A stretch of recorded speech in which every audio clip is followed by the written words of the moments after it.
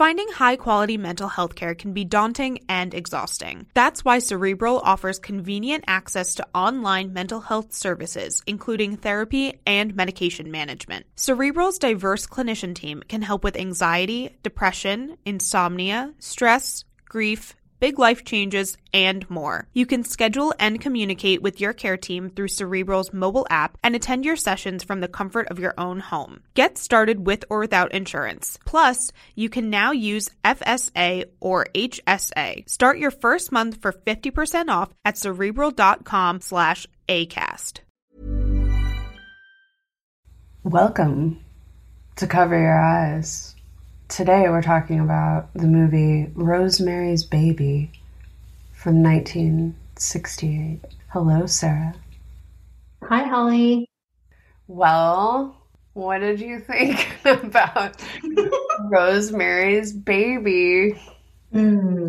What's your history with Rosemary's Baby? Oh my goodness. And do you still like me even though I suggested this movie?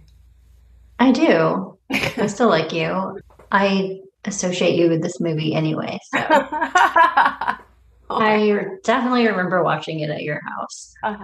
That's like the only time I ever watched it. I don't know how old we were, but young. Single digits, maybe. That's the usual. Or maybe 10. When I think of this movie in my mind, like up until rewatching it, I just picture like darkness. And like a woman who's small and scared and vulnerable, and she's always in the dark. And then there's just like the ending, this creepy ending where she approaches the cradle and has to confront the terror of the creature that she made. And that's like the whole movie for me as I remember it, like from childhood. I didn't really remember any, like I knew there was a cult. I remembered like a cult and like scary people around her, but I kind of forgot about their amazing apartment that was really like filled with light and all of the other people around her. I forgot all of that and like about her husband. Like the main thing in my mind was just like her scared alone in the dark and just like terror at the end. What about you? Well, I've seen this movie probably every 2 or 3 years. Oh, wow. I watch it. It's one of my favorite movies. I know this movie is directed by a convicted rapist. Child rapist. Yes. I am not going to talk about that today. There's millions of people that talk about it on the internet. You just have to separate it sometimes, I guess. It's terrible, but it was a long time ago, and I guess it doesn't detract from like the quality of the film. This was made before that even happened. Also, I was remembering that he's the one who was married to Sharon Tate, and she was like brutally murdered. So then I'm like, maybe he had some kind of weird trauma, and I can use that as part of an explanation. I'm not excusing anything that he did, but I'm just wondering if that played into it at all. But I think he literally just loved young girls and admitted to it and didn't hide it and took advantage of this one specifically. And it was a terrible thing. But I think 5 more women have accused him. Yeah, it's rarely just one, right? There's one like super prominent one, but we saw this movie as children before we knew any of that stuff that had happened or before we realized it. And so we're just revisiting it. But yeah, that's a whole other topic. Yeah. I'm not going to talk about it. Okay. God. I'm not going to talk about it either. Let's move on. Yeah, so it's kind of funny that in the movie, they're like talking about the dark history of this building. And then now it really does have a dark history, which it probably, aside from John Lennon being assassinated outside of it, it probably already had other dark history too, because it's very old and it's in New York. So I'm sure there are like other real scenarios that occurred there. Yeah. I should look into that for like a bonus. How about that? What are your movie memories? Like, what did you think of it as a kid? I wasn't afraid of Satan stuff as a kid because my mom didn't believe in Satan and she always made fun of it. Like anytime people were like, oh, that's satanic, or like, oh, Satan's gonna get you or whatever. Like she just kind of like mocked it. So I grew up thinking it was silly. So like this movie is super fucking scary, but not because of the satanic cult. I think it's terrifying the way that everybody tells a woman, a grown woman, what she can and cannot do with her body on a moment-to-moment basis. I don't know. My memories of this, I guess it's like kind of hard for me to pinpoint my memories of it as a kid because I guess I liked it enough as a kid to keep rewatching it. Because I seriously probably watched it like every few years since I was a kid. So I've seen this movie a lot. I think the cinematography is amazing. The acting is brilliant. John Cassavetes is like glorious as a completely self-absorbed, fame-hungry man who is so out of touch with other people's emotions that he thinks that it's okay to sacrifice his wife's body and mind so that he can get ahead in his career. I liked it. Again, for me, the scariest part was being surrounded by like 20 naked octogenarians. This movie's layered like so many. The Satanist part, I don't feel like that scared me either as a kid because, like you said, we both kind of knew like we didn't really buy into that or get scared by that. It was more just like kind of kitsch at that point, like cults, satanic cults. I mean, I don't think we thought of it as like a real threat to us in any way. No. Especially when they're all like, look like people that were at my church, Yeah. Like my grandma's friends. They acted like they were at church. They were. It was just the Satan church. Yeah, it's a different church. The book is from 67. The movie's in 68. The book is based in like 1965 and 66. Yeah. And then like Anton LaVey started the Church of Satan in 66 or like became popular with it or like what was going on in the world and that would lead to this and like how did what was going on in the world influence how this movie was like received. It was pretty popular, I think. So I'm sure that people were horrified and offended by it, but still like drawn to it. How upset some people must have been. Oh my God. Well, yeah, I mean, you're basically saying you're giving a vision to people that Satan is born on the earth. And then it opened the floodgate for all these other Satan movies. Yeah, it did. So, I don't know. I feel like this movie, it's like there's so many things. There's like commentary on organized religion and society and women's rights and marriage and reproductive rights and so many things in this one movie. Like, where do you begin? What do you think it was like? If you had to pick one theme that you think it was like a commentary on, could you pick one? Well, I really think, I've always seen this movie as a way of explaining to men how brutally they treat women. And the weird thing about a lot of Polanski's films is that they do seem like a critique on how men treat women.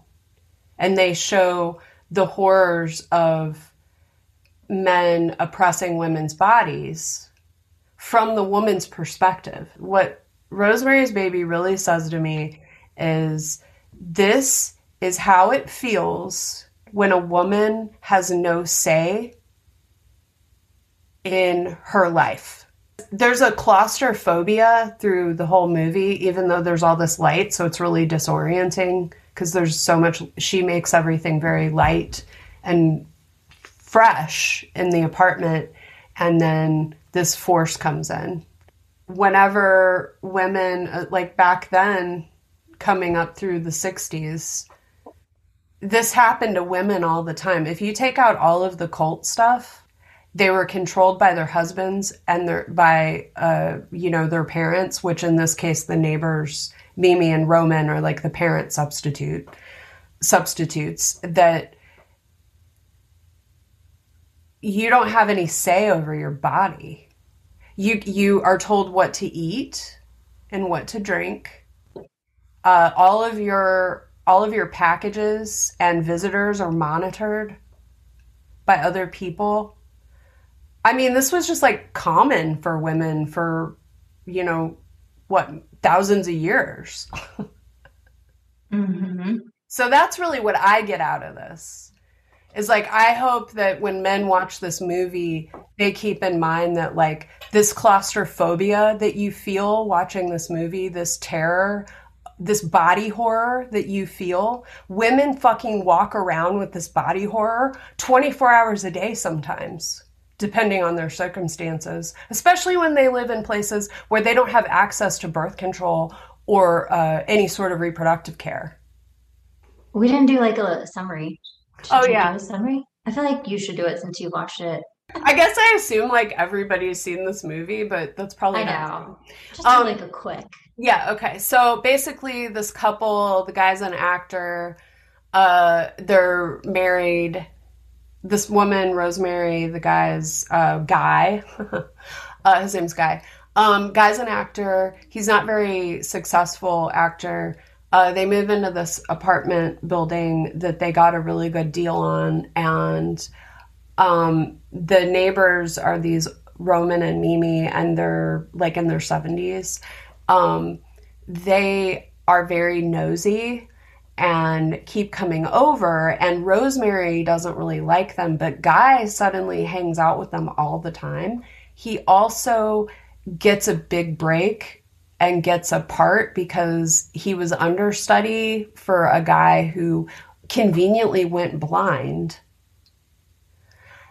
allowing Guy to get this part.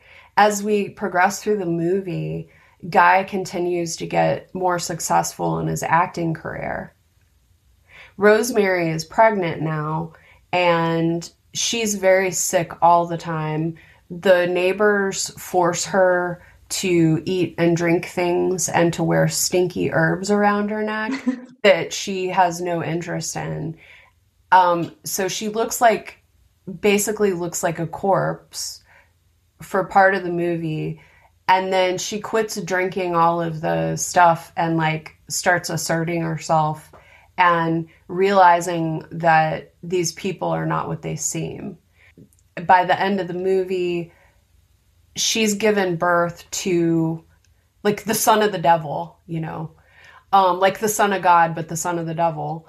And that's who she's essentially the satanic Mother Mary against her will. Guy's career is on a grand trajectory.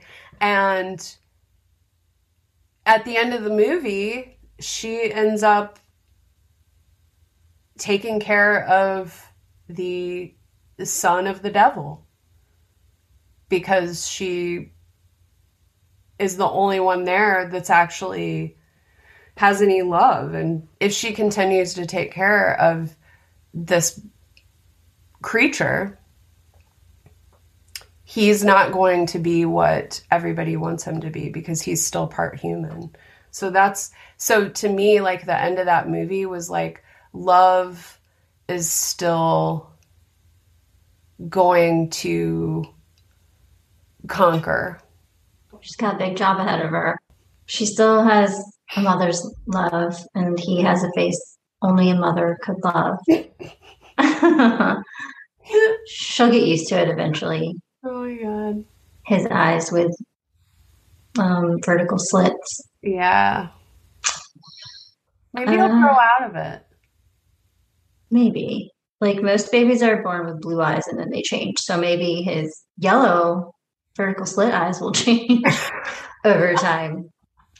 Who knows? Okay, yes, good. Thank you for the summary. I mean, I think everyone knows it by now. It's like 60 years old, pretty much, but just in case. Right. They move into this fancy apartment, and it's like he's doing Yamaha motorbike commercials. So yes. But apparently that he's doing really well with it. I just did the money converter while you were doing the summary just to see, because it said they put down a deposit of 2 months and it was like 560 something dollars. And in today's money, that's $5,000. Whoa. So it would be like $2,500 a month for that apartment, which is like a really good deal Yeah. in New York for like a giant apartment. So yeah, they were getting a good deal. The previous tenant died of a coma, Mm-hmm. mysterious coma. And she had moved a giant wardrobe up against this closet. And Rosemary thinks that's weird. Rosemary's a really good detective. Yeah. Um and nobody outsmarts her for long. Like as they're looking around the apartment and you see a letter that's partially finished from the previous tenant and it says like I can no longer associate myself or something like that. And then it ends. And so then you know like, oh, she was part of the cult and she was going to leave because she couldn't associate herself with their activities anymore. And then they used their powers of the coven to induce a coma in her. You know, Rosemary's like, let's make love. Okay, and then they have this really long, drawn out, awkward scene where they both separately just start taking all of their clothes off so that but it takes a really long time and they don't get up. They stay on the floor as if like they don't really want to expose their bodies to one another by standing up and undressing. And then it feels very robotic and like I get the sense of like they don't really know each other even though they're married. I noticed that it took a really long time to undress, especially for him. I was like, okay, the mood is past by the time you're finished undressing, dude. You're eating tuna sandwiches or something on a bare wooden floor. And then she's just like, hey, let's make love. And it's like, and then they just put their sandwiches down and start slowly undressing. And she's so bony, like, I feel like it would be uncomfortable for her. I mean, Guy won't care. Yeah, I mean, he doesn't care. You know, he's an in and out guy.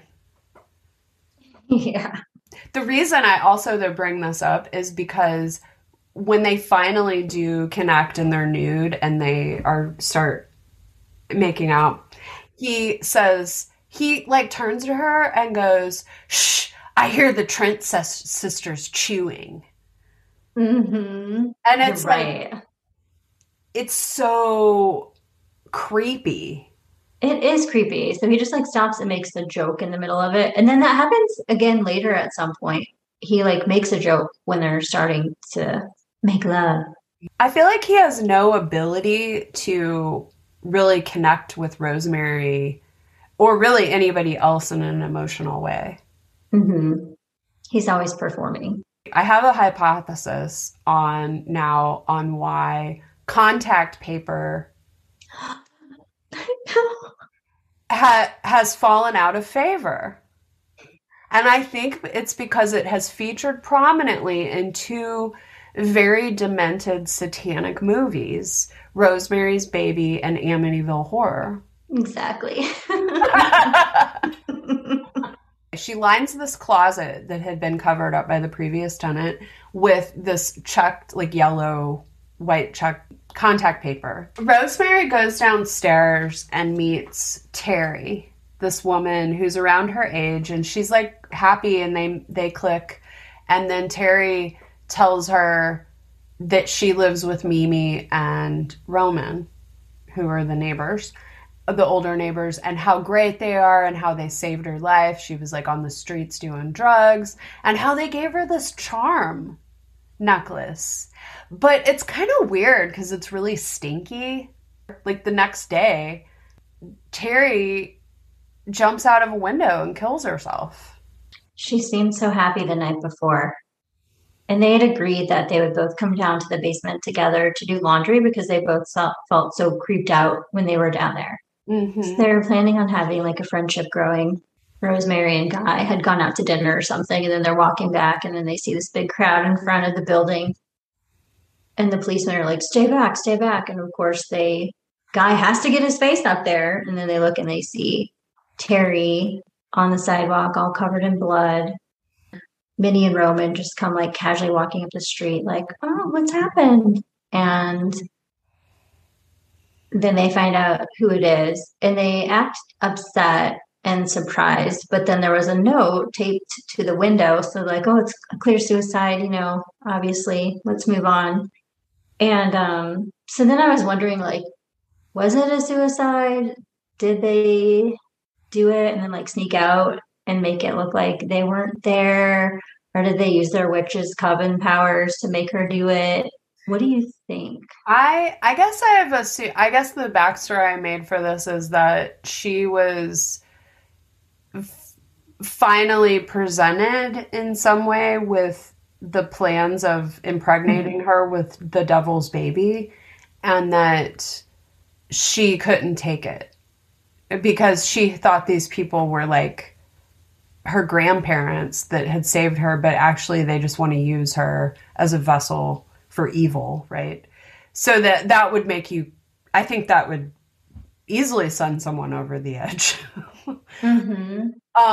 So I guess I thought it was either that or that she found out their scheme and was not into it, and then they just had the coven do their little thing, and that made it like where she, maybe one of them even pushed her out. One of the other ones pushed her out the window.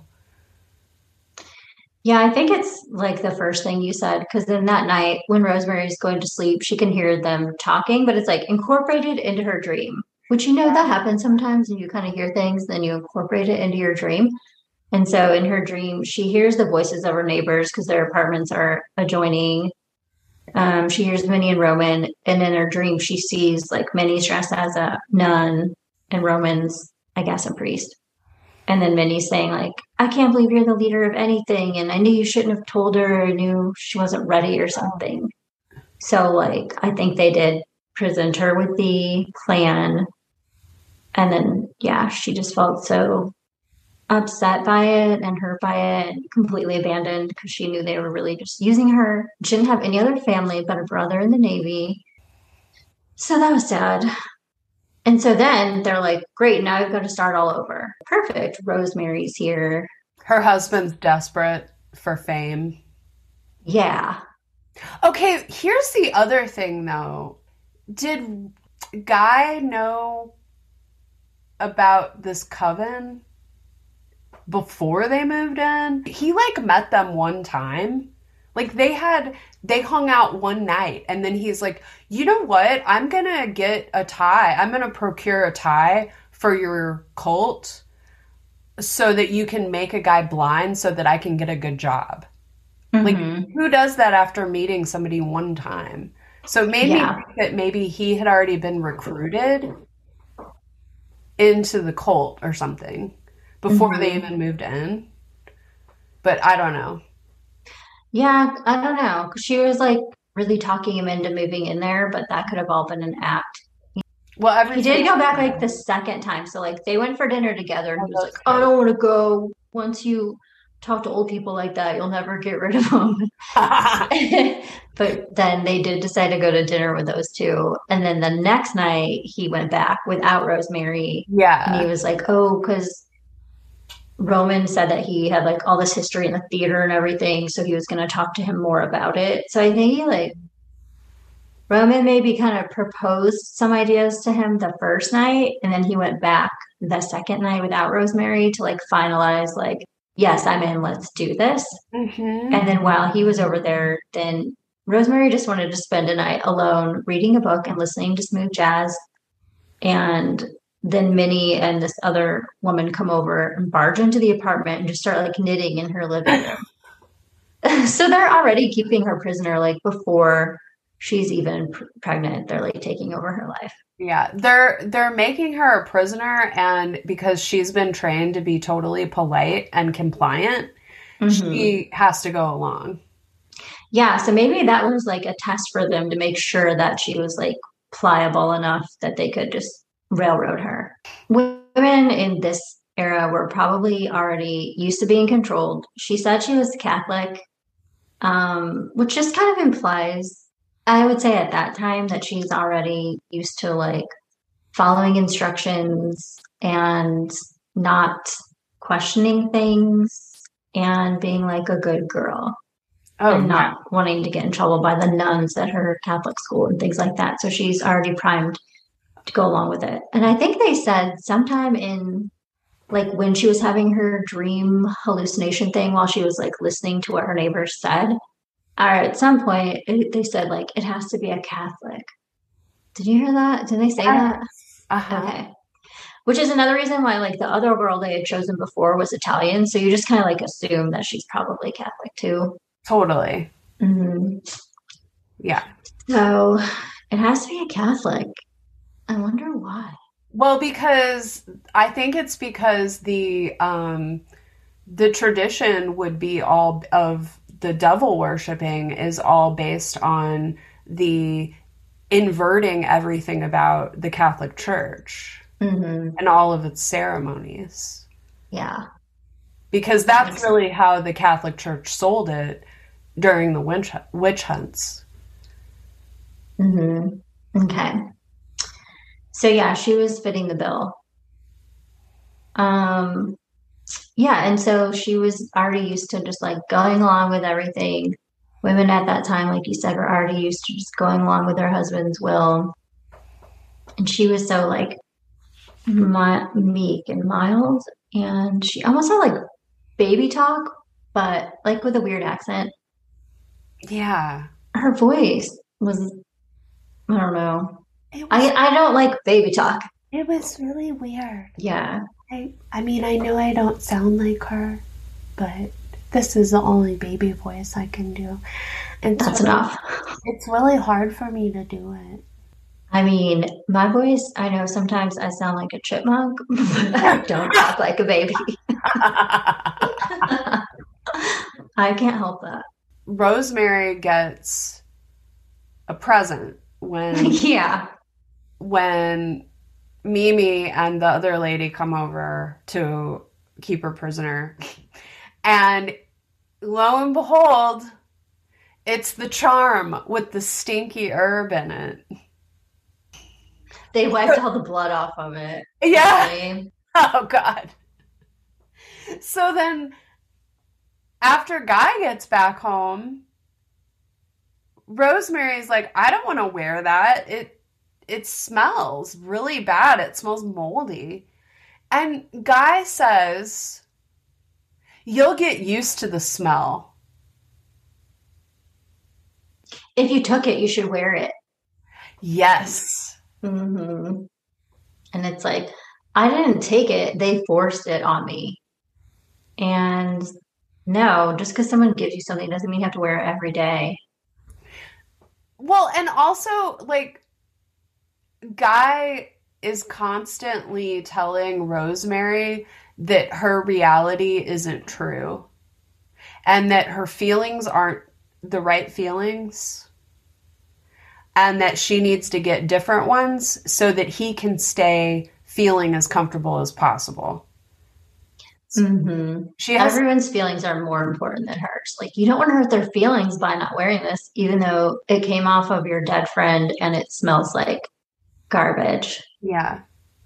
I think that's what made it hard for me at first to know, like, is Guy in on this, or is this just how he treats her anyway? Because it's so plausible that she would have been treated like this anyway during that time, or even now still, of just being controlled in all of her decisions and actions. Like, so it took me a while to realize, like, is he doing this because of the cult or just because he's a controlling jerk? Yeah. And then finally it became clear, but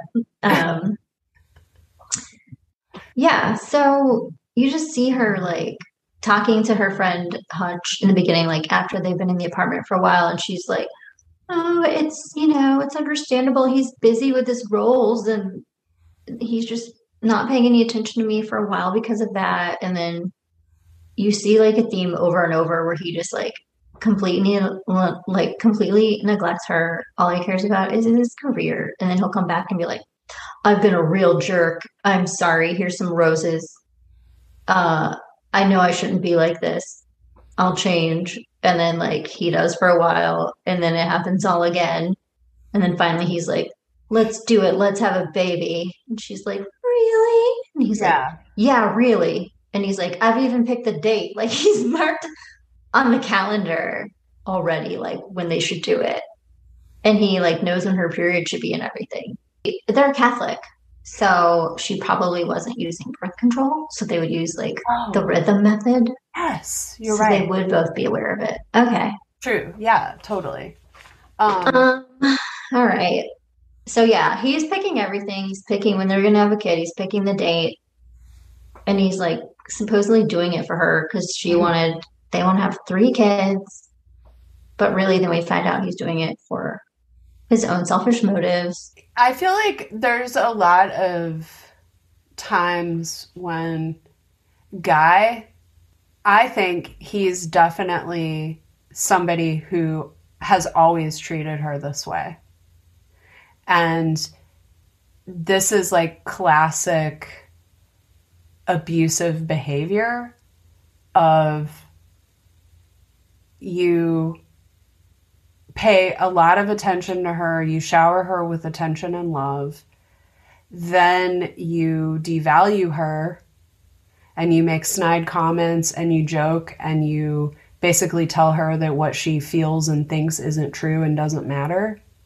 And then whenever she starts to pull away from you or confronts you, then, and you realize you're going to be abandoned and you can't, deal with your own emotions, then you try to lure her back in with promises of change, gifts, lifestyle changes, and then you reel her back in and then the whole thing starts over again.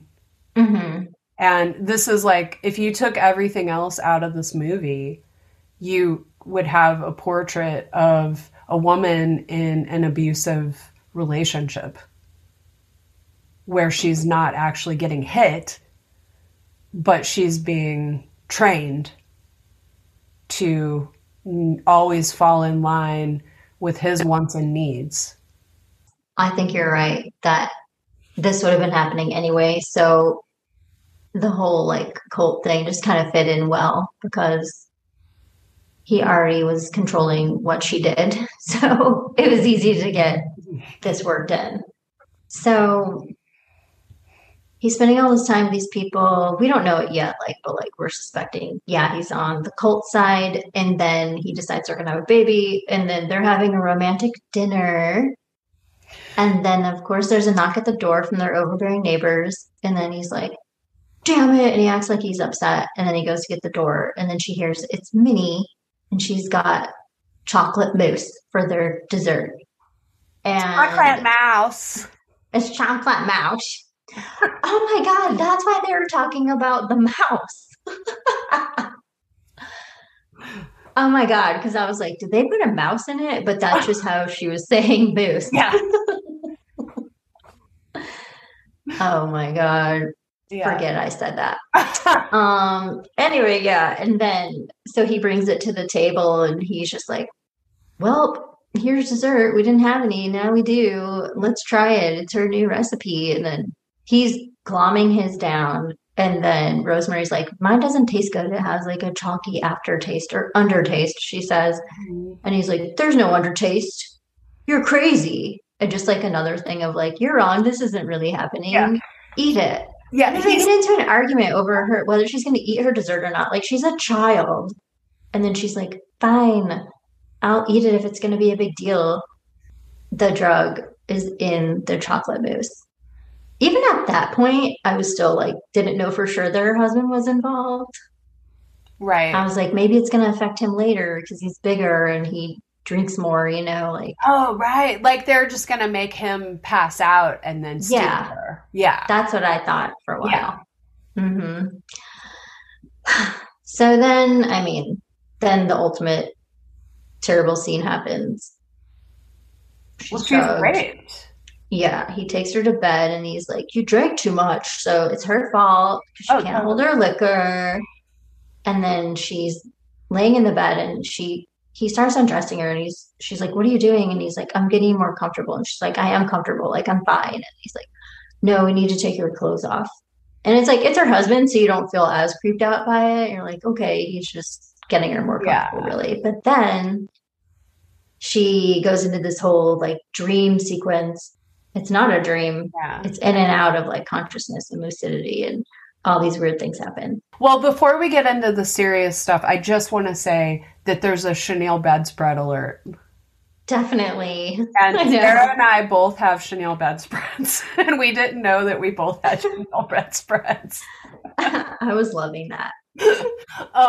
But so we have this dream sequence because, you know, she got partially drugged. So she is kind of loopy, but she still has consciousness here and there. And it's like, there's this party on a yacht. We have to make a baby. All the nude octogenarians chanting around her. She sees for just a second, it's like she's being moved. And then she crosses that checked contact paper shelf very briefly. You see it. Right. So you know she's getting carried over into the other apartment building. And then at one point, the Pope is there. And she's like asking for forgiveness because she can feel the evil that's happening. Mm-hmm. And I think that's why like her savior appeared to her. And then she says, at one point, she's like, this is no dream. This is really happening. She asked for forgiveness. And I thought, how many times have women been raped when they thought it was their fault and that they were the ones that needed to ask for forgiveness? Okay. This is the grossest fucking thing. And also how much I love John Cassavetes. Are you going to talk about the morning after? Yes. Okay, wait. Let me talk about the scene for a second. Uh-huh. So there's a woman that comes down the stairs, and she's like a Jackie O lookalike. Isn't that weird? Why? I wonder where that comes from. I guess just because of the times, and she asked her like, "Is the music okay? And do you want something else on?" And then Rosemary's like, "No, it's fine. Don't change it on my account or something." And it's just like, she's like in the middle of being raped by the devil, and she's still being like, no, don't worry about me. Like, you know, being accommodating to everyone else. And I'm like, that's it right there. She's a true lady. Oh my God, you're right. That's probably why Jackie O like presented that to her, because Jackie O is like a true lady. Mm-hmm. And then there was one other thing. It looked like Abraham Lincoln for a second, like up on a pedestal. Then Dr. Saperstein is named Abraham, so I'm like, maybe that was Dr. Saperstein there, and she just like interpreted it as Abraham Lincoln. I don't know. I was just trying to go through her dream. I thought it was Mikado, the Roman's dad. Yeah. Maybe that was him. That makes more sense. I was like, why is Abraham Lincoln here? But then I'm like, well, Jackie O is here, so who knows? And then at one point in her like hallucination drugged state, it's like she's in the elevator too because she sees that red light. So I'm like, was it happening in the basement? But then she does go into their apartment. So then I'm like, is the elevator operator in on it too? Oh yeah, totally. He's part of the Oh my God. When she's on that yacht, like at the beginning of it. Yeah. And they're all wearing those like captain's uniforms. And then I think that's when someone says like, sorry, Catholics only, because Hutch was like left on the dock and they were taking her away from him. And then I wanted to know if this was the inspiration for Sea Org for L. Ron Hubbard. I think it might have been. I love that. Because I'm sure he saw this movie. I think he incorporated that part into his gig. He was like, that Roman is such a gentleman. He liked their outfits. I like this. Okay. Now, the morning after. Okay. Rosemary thinks that Guy had sex with her while she was passed out, and she's super grossed out by it. Mm-hmm. And he says... For she sees all these scratches on her arm. Yeah. Mm-hmm. And then go. Oh, and then he's like, sorry, honey. Didn't want to miss baby night. It was kind of fun in a necrophile sort of way. Asshole. Yeah. He doesn't understand that the people around him have feelings. People are there to accommodate him and to make sure that he never gets his emotions dysregulated. So he's constantly depending on Rosemary to keep his emotions regulated by her regulating her emotions into oblivion so that she's a fucking robot. Mm-hmm. And so it's very easy to take the next step of putting her in a situation where she's basically a sacrifice. Yeah. To his career. Also interesting is that this was made by a man probably treated his wife at least a little bit like Guy treats Rosemary in this movie. And while simultaneously being able to beautifully demonstrate the repercussions of such treatment to women. Yeah, I mean, so then it just like, okay, she's pregnant. It happened through rape. She thinks it's through rape by her husband, but really it's rape by Satan. And then she tells him that she's pregnant because she goes to the doctor and gets a blood test. So she's very happy. And then when she tells him, he's like, the first thing he wants to do is go tell Minnie and Roman. She's like, okay, sure. I don't really want to tell anybody yet, but go ahead. And then, of course, they barge in and take over like instantly. Minnie uses her herb garden to be like, I'm going to make you these drinks every day, blah, blah, blah. And it's really good for the baby. And you can't see your doctor. We're going to get you our doctor. And so it's like control for everything. And they're like, he delivers all the society babies. I'm like, oh. I picture a baby coming out with like a monocle and a cigar and a top hat on. Like, I'm a society baby. But it's like all of these things would be, they're just basically, I'm picturing them, yeah, like her in-laws, like in-laws from hell, right? Where they're just like, oh, okay, I'm taking over your life now from here because I've already done it. I know what to do. I've raised kids. You listen to me. Isolate her from friends. Isolate her from information. Tell her what to eat. Mm-hmm. Tell her where to go, which is nowhere. Yes. Tell her what to do, which is nothing. Monitor her correspondence. Uh-huh. The outside world. Mm-hmm. Looking at her mail all the time. Controlling what she eats. Mm-hmm. Everything. Yeah. And then they celebrate her pregnancy by having a drink, which I love. I know. I thought that was so funny. She just keeps drinking throughout. But so yeah, then she goes to their doctor and he's like, I don't want you to talk to any of your friends and I don't want you to read any books. And I'm just like, perfect. Reading is bad. Like that's reiterated so many times throughout the movie of like, don't read. It's just going to worry you. It causes hysteria.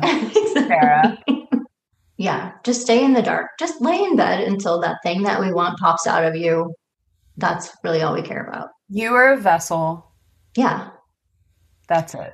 You're the vessel, and then you're the milk bags, and that's it. Bye. Bye.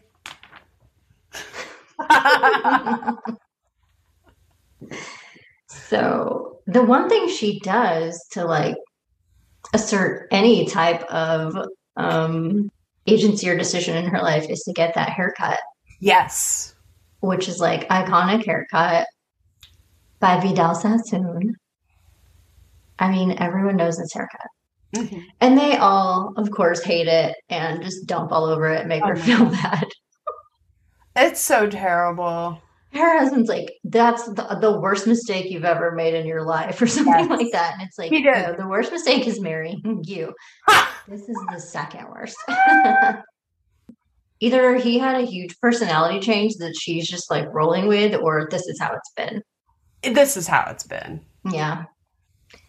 This is how it's been. I wholeheartedly, because if you were somebody that had like this kind, loving, caring husband, and he just suddenly snapped and started like talking to you like you were a complete imbecile who had no agency, I don't think it would go over the same way. Mm-hmm. And because she doesn't suspect him at first. No, she doesn't. I think he would be more suspicious if he didn't act like that. Yeah. But I was thinking about, the doctor's visit of how back in the 60s and previous, and probably even in the 70s, a lot of times if a woman had like a disease, they would tell her husband and not tell her. That's normal. Or like how women would go to a psychoanalyst, and then the psychoanalyst would call the husband and give him a report. Which was also, or like how all a husband needed to commit his wife to a mental hospital back then was a doctor who would just agree with the husband that bitch is crazy. Mm-hmm. Even though really she just wants a divorce for extremely valid reasons. Yeah. Like... That's... Yeah, not that long ago, these things were happening. So all of this is like pretty plausible, Mm-hmm. Well, and I think that's another reason that this movie was even scarier back then. Mm-hmm. Because you got to really experience the claustrophobia of what it was like to be a woman and to be told that your body is not your own. Oh, the other thing, okay, so there were two things that really just stood out to me and like just get me every time. And it's when Guy makes the comment about the necrophile comment. And then also Hutch comes over for a visit. And he is like the voice of reason. And he's like, this is not right. Like, you don't look okay. Like, everything is fucked up. You're in constant pain. This is all weird stuff. And then she, starts to feel some relief. And then like somebody's hearing me and believing me. The neighbors see Hutch and they're like, all of the sudden they leave. And then all of the sudden, Guy's back home and he's got his makeup on. He rushed home. And that to me was so creepy when he comes rushing in. Like, I feel like that's the moment where if you hadn't suspected Guy before, that's the time. Mm-hmm. Yeah. I think I was suspecting him at that point. I kept going back and forth. So I'm trying to remember when I was like finally sure. I think by then I was. So yeah, they see that Hutch is there and they're like, oh, there's someone over. We've got to insert ourselves like immediately. And of course, unfortunately, Hutch like reveals his suspicions in front of Mr. Castavet's Roman. Mm-hmm. And so then Roman's like, oh, we got to get rid of this guy.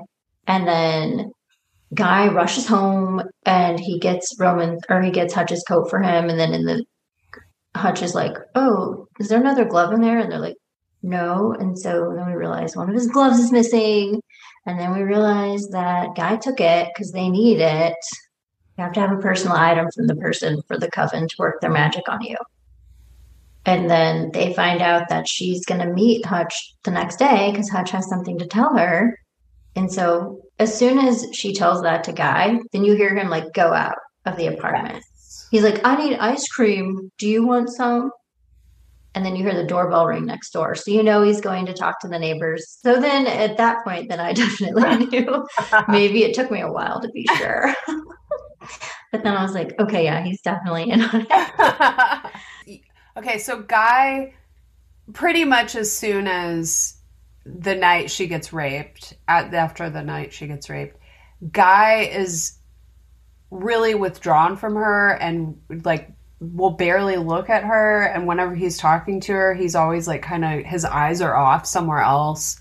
And just, he's acting squirrely, you know? And she says at one point, you haven't been looking at me. You know, like she's exasperated. And then he says, sure I have. And I thought, what a great, simple example of gaslighting. If you wanted to know what gaslighting was, with a really mundane example. Look, I'm looking at you. Oh my God. Yeah. He's just a jerk all the time. And then I guess it's intensified then, but he's a jerk from the get-go, you can tell. Yeah.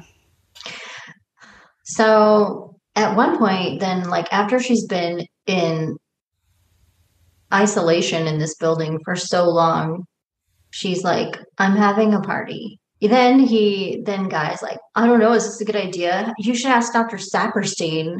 And she's like, why? It's just a party. Like, we'll have help and it's not a big deal. I want to do it. And then he's just like, I don't know. I feel like you should ask him. And she's just like, no. Later, she wanted to get a second opinion, like after the party. And he was like, what's Dr. Saperstein going to think? You're going to hurt his feelings. Like, everyone's feelings matter but hers. Exactly.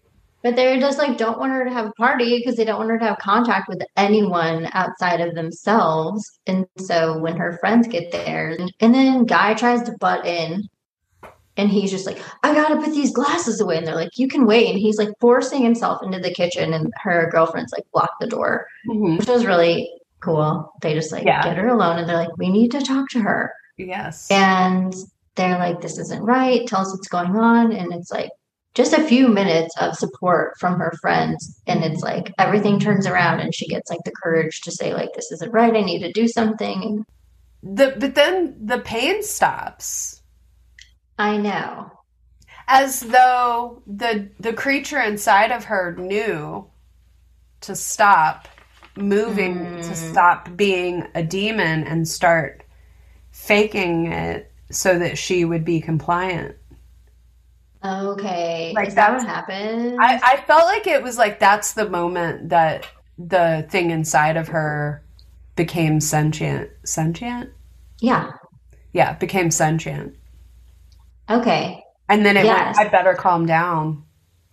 That makes sense because she had quit drinking the drink from Minnie like 3 days before. But then I was like, she quit it 3 days ago. Like, why would the pain stop suddenly? And it was when she was really threatening to go to Dr. Hill for a second opinion. Guy, so the baby starts moving at that point, and then Guy will not go near Rosemary. No. He's like grossed out by her, which, I mean, you know, she's carrying the spawn of the devil, but it's like, dude, you did it to her. Yeah. And I think that translates into like how other men would be with a normal pregnancy anyway, especially during that time. That was common, right? She'd just be like, oh, like you couldn't even show it on TV because it was so, it just, people couldn't handle it. You couldn't and say the guys you couldn't say pregnant even? God. So yeah, Lucille Ball was the one that was like the first woman to show pregnancy on TV, I think. Oh, wow. Good for her. Yeah. But yeah, so he's repulsed by her, like because she's different, because he knows she's carrying the baby of Satan. But I think in general, there is some like fear and repulsion for men when their wife is pregnant anyway. Sometimes. Not for everybody, of course. Like, so she's like, oh, I'm so excited. Like, it's moving. She's so happy. And then he's like, I got to clean up this mess. He like doesn't even acknowledge her or hug her or anything. It's just like, we just need to move now because the party left a big mess, and that's all he's caring about. He's always like, look what an inconvenience you are to me. Mm-hmm. Now that I made a deal to get a popular acting career going by giving a cult your body as a vessel for the devil. But you're putting me out, bro. Yeah. Oh my God. Okay, can we talk about for a second the horrible things he said about her friends when she was just like, my friends, they've all had babies and they're telling me this isn't right and like this pain shouldn't be happening and that I should get a second opinion. And he's like, they're a bunch of not very bright bitches who ought to mind their own business. Husband of the year. So when she's in one of the doctor's offices, she picks up Time magazine and then the cover of Time says, "Is God dead?" Yeah. And I was like, oh, was that really a cover? I was going to look that up too. And I forgot. Yeah, it was. I looked it up. It made me think of the Elton John song when the New York Times says God is dead and the war's begun, like the Leave-On song. Mm-hmm. I should look that up too. But yes, this was really a cover. It was in 1966. I just looked this up tonight before we started. And it was pretty controversial. It was their only cover to not have any photo, only text. Oh. And basically, it was like in the year before, they had done an article similar, and it was about theologians struggling to make God relevant in an increasingly secular society, where science was solving the mysteries that were previously explained by religion. Like at that time, a lot of people were still religious, like a much more large percent than now. But it was becoming like increasingly secular and like, Vietnam and all of that and communism. And so the article wasn't really as controversial as the title, but I mean, it's clickbait. Totally. Yeah. So I feel like that was a good time for this novel to be set. I guess that kind of like inspired Ira Levin to take on this theme. I don't know. Right. She finally starts getting the information because Hutch gives her this postmortem, gives her this book. Postmortem.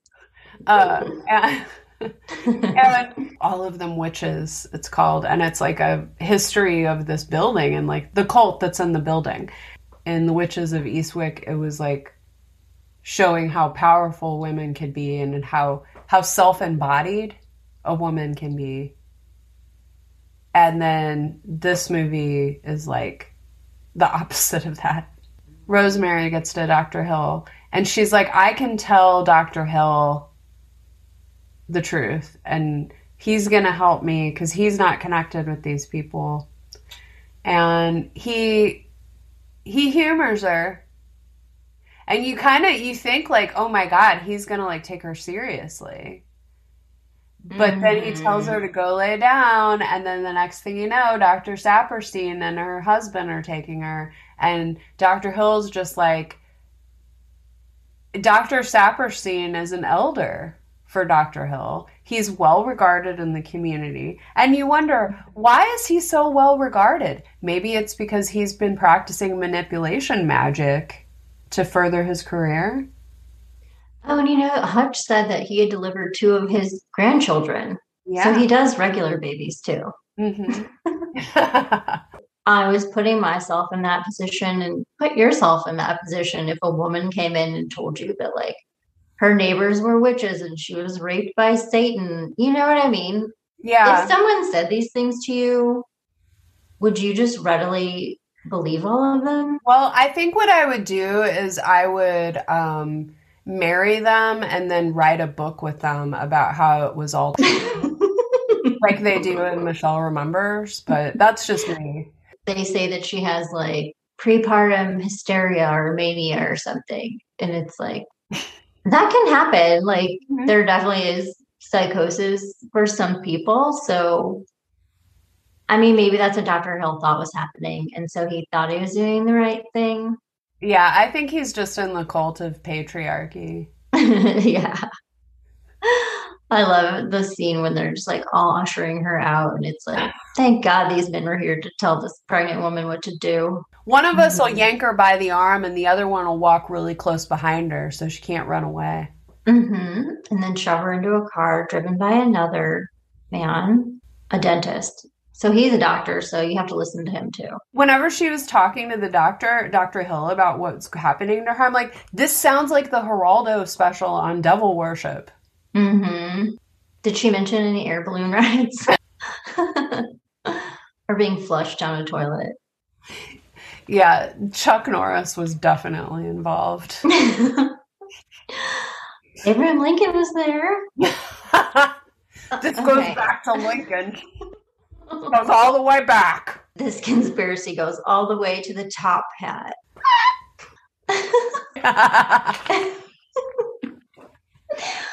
Oh my God. I don't know. So yeah, we're coming to the culmination, and then it's like she uses her wits, like you said, she's on top of it. Yeah. They're getting her into the building, and then she spills her purse, and then they all go to pick it up for her, and then she uses that as an opportunity to run. She gets an elevator to get up to her floor. She's going to try to get to her apartment, call her friend. She gets in there, she calls her friend, but her friend's gone. And then you see one of them like run behind her to get stuck into the apartment. That was so creepy. I guess they came in through that closet door. Yeah, they told. Yeah. I mean, luckily she passes out, so she doesn't have to consciously go through whatever happens next. She wakes up, Guy is there, and she's like, where's the baby? And he's just like, oh, he's fine, whatever. And she's like, it's a boy? And he's like, yeah. And then she like falls back asleep, right? And then the next time she wakes up, she's like, where's the baby? And then they're like, Guy and Dr. Saperstein come in and they're like, the baby died. There were complications, but don't worry, you'll be able to have another one really soon, which is like exactly what a woman wants to hear after she finds out her baby's dead. It's like, she doesn't want to immediately think about having another one. Here's another example of gaslighting. Yes. The ultimate. Say it. They tell Rosemary her baby died, and then Dr. Saperstein says, at the hospital, I might have done something about it, but you wouldn't listen. Mm-hmm. So the doctor just blamed Rosemary for the baby dying. Of course, the baby's not dead, and the baby is the son of the devil. Rosemary finally, like, she keeps hearing the baby cry and she sneaks in, and then she's like, the whole cult is there and the baby's there. We don't see him, which I'm really glad they didn't make like some tacky horror show baby. So you don't see the baby, but you see Rosemary's reaction, but then it's crying, and by the end of it, she's just like, I cannot deny another creature's pain. And that's empathy. It's like, I know that ending's like a real bummer, but it's also like showing that against all odds, like, you can have empathy, and that's what makes us human. And Rosemary is the only person in this movie that is strong. I'm glad they don't show it too. You're right, because it's better to leave it to our imaginations. And the special effects that were available at that time would have just been corny and just lowered the level of the whole movie. Eventually, like, softens. And so you feel like, yeah, she is going to go ahead and provide care to this poor little creature who didn't ask to be the spawn of Satan. I mean, it's not his fault. And he's also half human. Right. That's right. Mm-hmm. And if he grows up with a mother who is a full embodiment of humanity and probably the only source of like real love and nurturing that he'll ever have in that group, then in my mind, he still has a fighting chance at being, maybe he would be the son of the devil, but that doesn't mean that he's evil. Right. That's true. His name's Adrian. It's like a nature versus nurture. Will Rosemary nurture the devil out of Adrian? Find out on the next episode of Cover Your Eyes podcast. Yes. At one point, I don't quite remember where, but so Rosemary is like, in trouble and in pain, clearly in pain on multiple levels. And she's asking for Guy's help, again. And he's like, I got to run now and be famous. Yeah. He's like, who would say it? I mean, actually, a lot of people would say that now.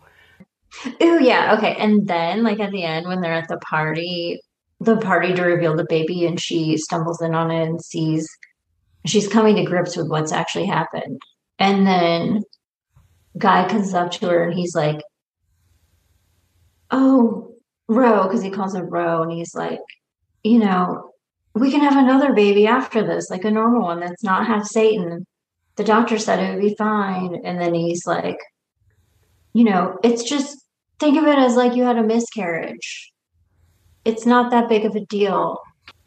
And then he says, you haven't really been hurt. Ooh, yeah. And then she spits in his face. Yes. The only Asian man in the cult. He's taking pictures. The only one taking pictures. How far back does this bullshit go?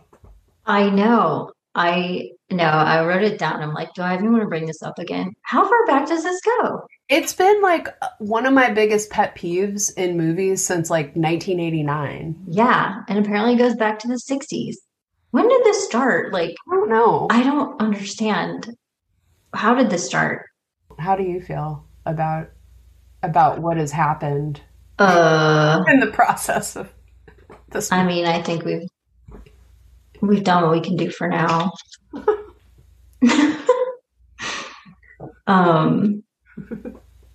Other stuff is just random. I like how when they have a party at the end, their floor is just covered in cigarette butts because it's like their friends can't be bothered to find an ashtray. It's like they just put it out on their beautiful hardwood floors. That's a really good point. Can you imagine? Filthy pigs.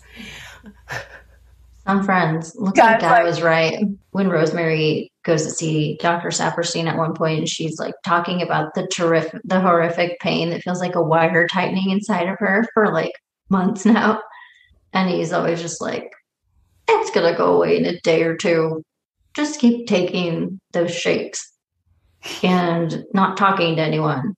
And then she's like, well, it's so painful. Could it be something like an ectopic pregnancy? And then he's like, ectopic? I thought you weren't going to read books. That's my favorite. Yeah, exactly. And I found out that, Mia Farrow was married to Frank Sinatra, and she was married to him at the time of this movie. Yeah. She actually already had that short haircut before the movie. Mm-hmm. And she had given it to herself at first. She was on Peyton Place, which I forgot. I've never seen it. I always hear about it. I want to watch it.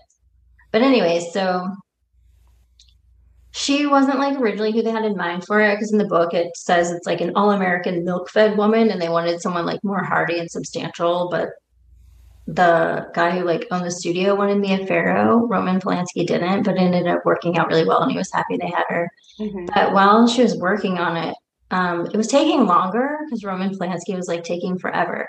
And she was supposed to be in a movie with Frank Sinatra called The Detective. You already know all of this. And then it was taking so long she couldn't do both. And then Frank Sinatra was like, it's me or him. It's this movie or me. And she was like, well, I guess she was like raised in the industry, and it was, she was too professional to just quit a movie halfway through. And so she's like, well, I'm not quitting this movie. And then he served her with divorce papers, like on the set of Rosemary's Baby. Mia Farrow escaped being in a relationship with Frank Sinatra before it was too late, before he stole all of her youth. Yeah. And I guess the movies opened on the same day. And his like was like, meh, meh, and then there was like a huge box office hit. Right. So there. And then another random trivia. I actually like in one of the cities I was living in, they were having someone who used to work with Vidal Sassoon come to a salon in town, and they wanted like hair models. And so I got to get my hair cut by him. Oh. It wasn't Vidal, but it was like the guy that worked with him in the salons and like trained with him. Yeah. So I got like a Vidal Sassoon bob. Whoa. I know. I'll find pictures. Yeah. Anyways, and then you know who they wanted instead of John Cassavetes to play the husband? Who? Or John Cassavetes? What's his name? Because John Cassavetes. Uh-huh. And then it's like so similar to the name of the neighbors. Yeah. It's weird, isn't it? Castavet. Yeah. Yeah. That's weird. Well, and also his name's Roman. I know. Was it Roman? Like, was that the name in the book? Or I was trying to remember because I've actually read the book and I couldn't remember. Okay. But the way that Ira Levin writes, he writes almost like you could just basically straight up adapt his novel to a movie. Mm-hmm. Both Rosemary's Baby and The Stepford Wives, the original book in that too. Mm-hmm. They go very well together. Like they're very complementary. Wow. Yeah. He seems cool. Yeah, he does seem cool. Okay. So they wanted it to be Robert Redford. Can you imagine? That would have been heartbreaking. I know. I'm so glad it wasn't. Oh my God. Oh, that would have been good. What would that have been like? Oh, it would have been like, it would have, maybe, you know what? Maybe it would have been a box office failure because people don't want to see Robert Redford be a monster. You're right. Yeah, I think you're right. Can you imagine though? Like him saying it was fun in a necrophile kind of way? No, definitely not. Okay, that was all. That was the trivia that I got from that. Okay, fun. Let's see. Question. Have you ever had like really nosy neighbors that just insinuate themselves into your life? Yes. Very good. I feel like that's happened to a lot of people probably. Oh yeah. That's a great question. And it's like, what can you do? You can't get away from them. They know when you're home. Yeah, they totally know when you're home. So you're stuck with them. Mm-hmm. So if you've had that, let us know how did it turn out. Were they nice? Were they evil? Was it fun at first? And then it became too much? Anything, just tell us about it at covereyespodcast@gmail.com. Thank you for listening. We hope you enjoyed the show. Remember to rate it and give us a review if you feel like it, and subscribe. We enjoy making it, and we hope you enjoy listening. Yes. Okay. Thank you. Yeah, thanks. See you next Tuesday. Bye. Bye. La, la, la, la, la. Thank you for listening to Cover Your Eyes podcast. Oh my God.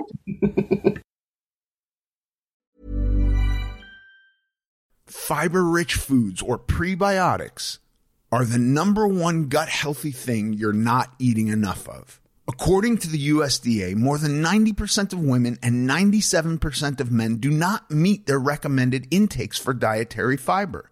Supergut makes getting this essential nutrient back into your diet easy and delicious with award-winning foods that are clinically proven to boost gut health and all that comes with it. Go to supergut.com and use code Ethan to save 20% on your first order. That's SUPERGUT.com, code Ethan, to save 20% on your first order.